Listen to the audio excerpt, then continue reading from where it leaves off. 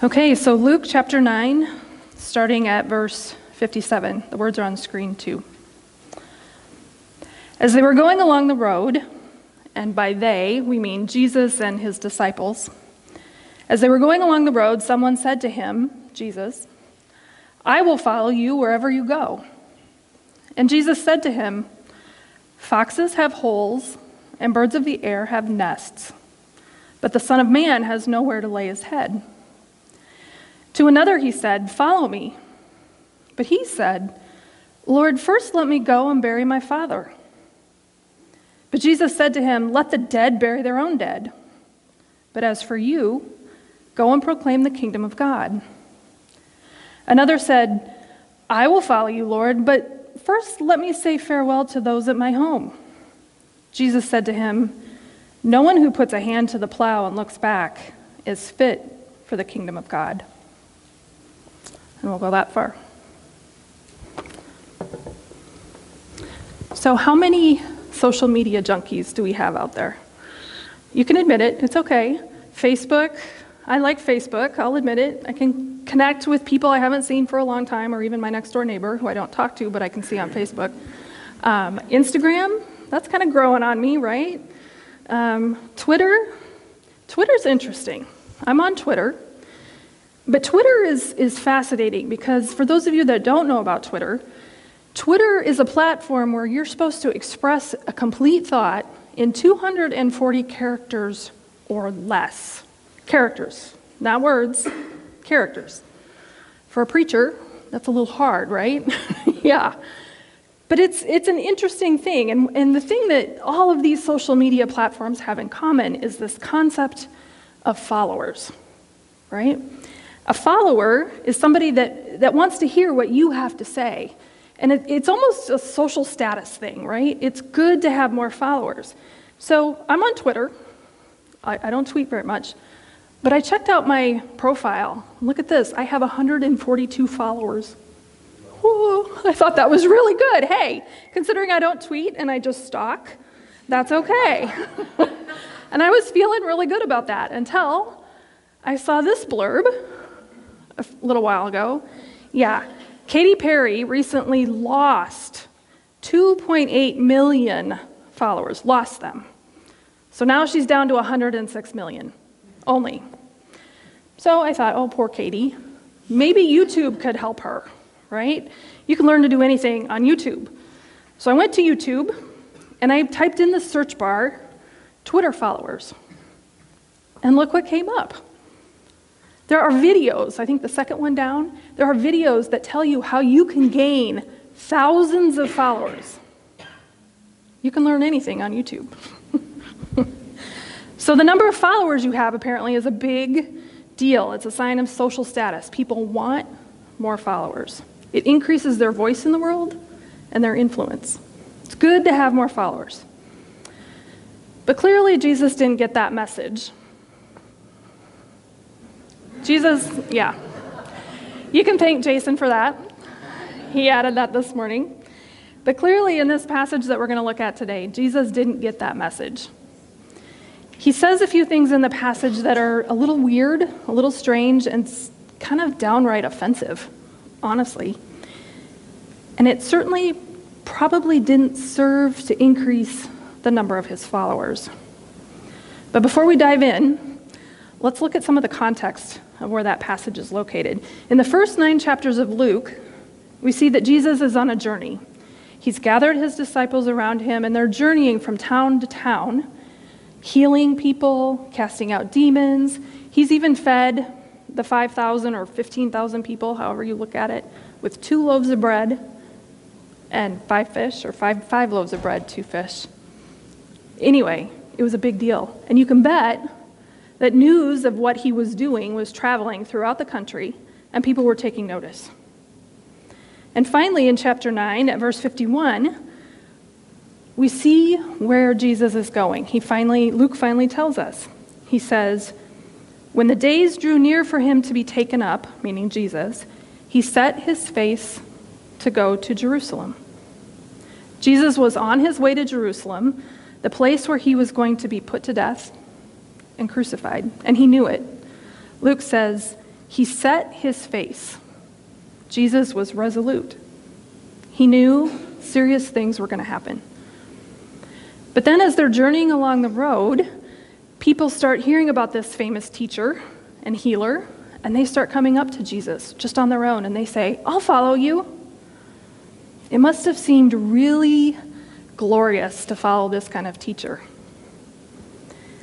But as Jesus starts interacting with these people, there's a series of interesting responses and interactions that he has, and they're a bit strange and kind of harsh.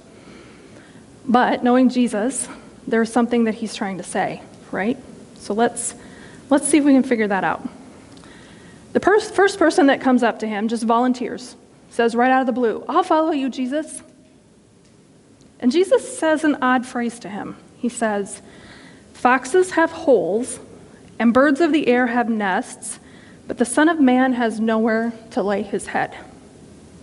It's a little interesting, isn't it?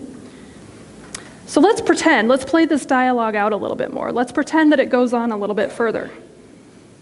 This dude might have said, "What, Jesus?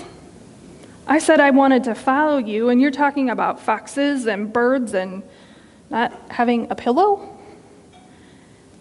Maybe the light starts to go on a little bit. Maybe he starts thinking, "Do you mean that if I follow you, I might find myself homeless? Or I might have to suffer? Following you might mean I'm a little uncomfortable, or it might cost me something?" And I can imagine Jesus' response, "Buddy, you have no idea what you're in for. Following me isn't going to get you fame or fortune. I don't even have a home. And yes, I'm on a road going to Jerusalem where I'm going to be crucified." Now, if Jesus said that to you, it kind of might make you pause a little bit, right? Rethink that commitment. So is Luke telling us that following Jesus might require us to sacrifice everything? Maybe give up our homes? Probably not all of us, but maybe some of us. It's possible. You know, we're protected here in the United States. We have it fairly easy as a Christian. Around the world, that literally plays out all the time. Christians are forced to leave their homes, sometimes even their countries, because they're Christian, because they're following. So what does that mean for us, though? Is Jesus maybe calling us to leave the safety and security of what we know and what we have to make following him a priority over everything else? Maybe. How that plays out looks different for everybody, right? But the passage gets even a little bit more interesting as it goes on. We encounter another second wannabe follower, and this time it's Jesus that goes to this person. He reaches out first and he says, "Follow me." Can you imagine? That's an incredible invitation. The Son of God in the flesh issuing you a personal invitation to follow. Now, I'm sure that if that happened to us, we would drop everything immediately and just go, right? But that's not the answer that Jesus gets here. Instead, the person says, "Lord, first let me go bury my father." Well, that seems like a really reasonable request, right? The guy just wants to bury his father. But Jesus responds in kind of an odd way. It's almost cruel, I think. He says, "Let the dead bury their own dead, but as for you, go and proclaim the kingdom of God." What happened to compassionate, caring, nice, gracious, full of love Jesus? And dead people burying dead people? I think it helps to understand Jewish culture at the time. At that point in Jewish culture, the son demanded, it was a social expectation that the son would have the duty to bury the parent. It was just a foregone conclusion. And Jesus was a Jew, so he knew what shirking these responsibilities would mean to this gentleman. It was a major social faux pas to not bury your parent. His reputation was on the line. And yet Jesus is saying, never mind. Let those who are spiritually dead handle such things. I have a bigger mission for you. You go and proclaim the kingdom. Your priority is to follow me. But I don't know, I think it still kind of seems like a really good reason to put Jesus off, doesn't it? God wouldn't ask us to do anything like that would interfere with our family, would he? Maybe not. But when we assume that Jesus would never ask that of us, we fall into the trap of twisting the Jesus we see in the Bible into the type of Jesus we want to have. A Lord that just wants to make us happy and doesn't demand too much of us. But following Jesus does make demands, doesn't it? Through the text, Jesus seems to be telling us that following him requires a radical shift in our priorities, a radical shift. And that may come at a cost. So in the last 6 weeks, I've made 2 short trips to Chicago to meet with a team of leaders from across our denomination. And we have been asked as a team to consider different options for the denomination on how to move forward in light of our divisions around human sexuality. Some of the scenarios that we're considering, honestly, are pretty grim. And no matter what we recommend, we as a team know that we're going to make a lot of people unhappy. One person was asked to serve on the team, and he or she declined because of how serving might impact their reputation. Answering that call to service was simply too much. For this individual, the cost was just too high. In this text, Jesus is warning this eager follower. Following me, truly obeying me, may cost you something. And it requires that you prioritize me over your own personal reputation, your own comfort, even your material possessions. My husband Scott and I were challenged with our priorities about 15 years ago. We were in our early 30s at the time, and we were living the American dream. Dual income, large, beautiful home. We loved that home. It was located in a neighborhood that we loved. And owning that house made me feel like I had accomplished something with my life. And at the same time, Prairie Ridge Church, our home church in Ankeny, was in the process of a capital campaign to raise funds for the new building. And Scott and I felt that we were being called to contribute something significant to the building campaign, but also maintain our current level of giving to support the ministry of the church. But quite honestly, we couldn't do it, but we couldn't do both.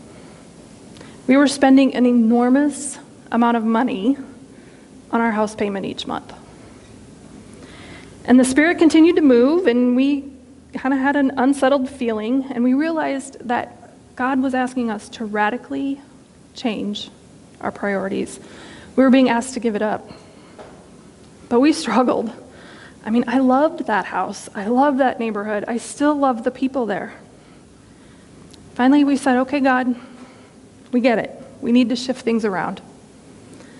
So we moved to a smaller home. It was less prestigious. It was still lovely, don't get me wrong. But that move allowed us to align our priorities with Jesus' priorities. Now, don't misunderstand me. I'm not saying that it's wrong to have a nice house. I'm not saying that at all. I'm not trying to shame anybody into giving more money to the church. Not my point. The point is that for my family, these things were interfering with our ability to follow Jesus, what we felt Jesus saying. We felt him saying, I'm not your first priority.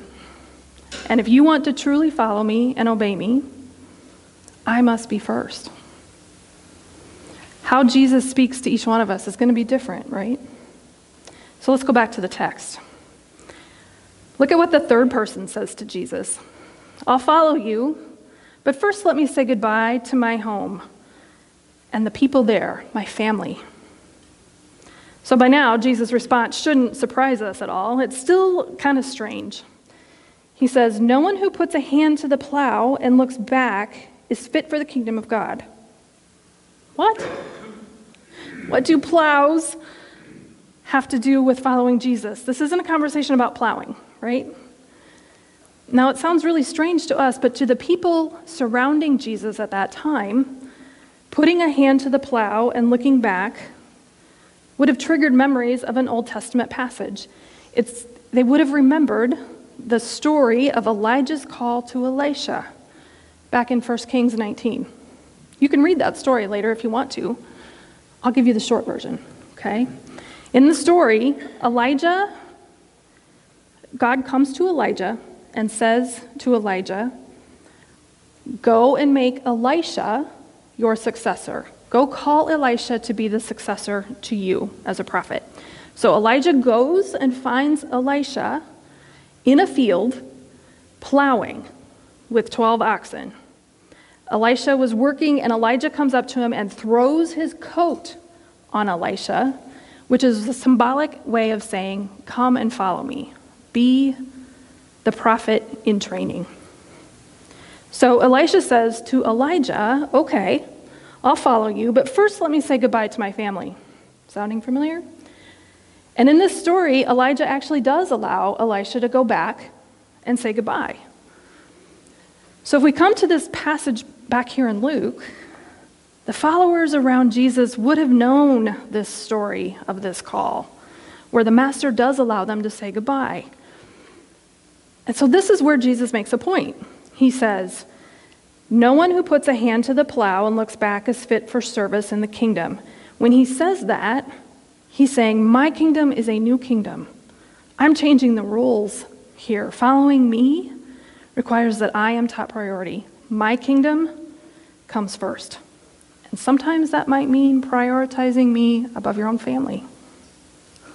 That's really hard. That's a hard teaching. But notice what Jesus didn't say. He didn't say, don't honor your family, don't give them a high priority, don't make them a priority in your life. He's simply saying, I must be first. Maybe Jesus is asking us to look at how we prioritize our family.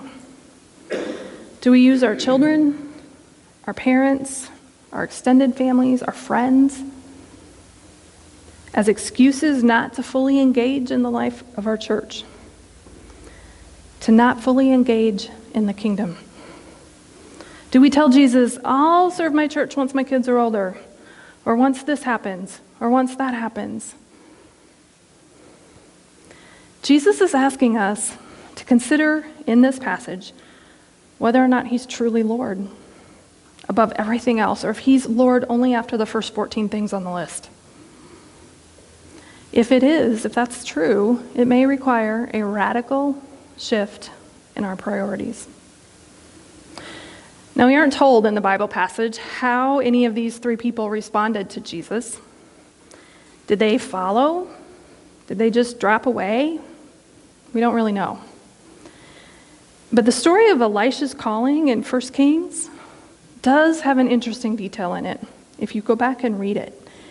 We don't know if Elisha actually does go back and say goodbye to his family. He has permission.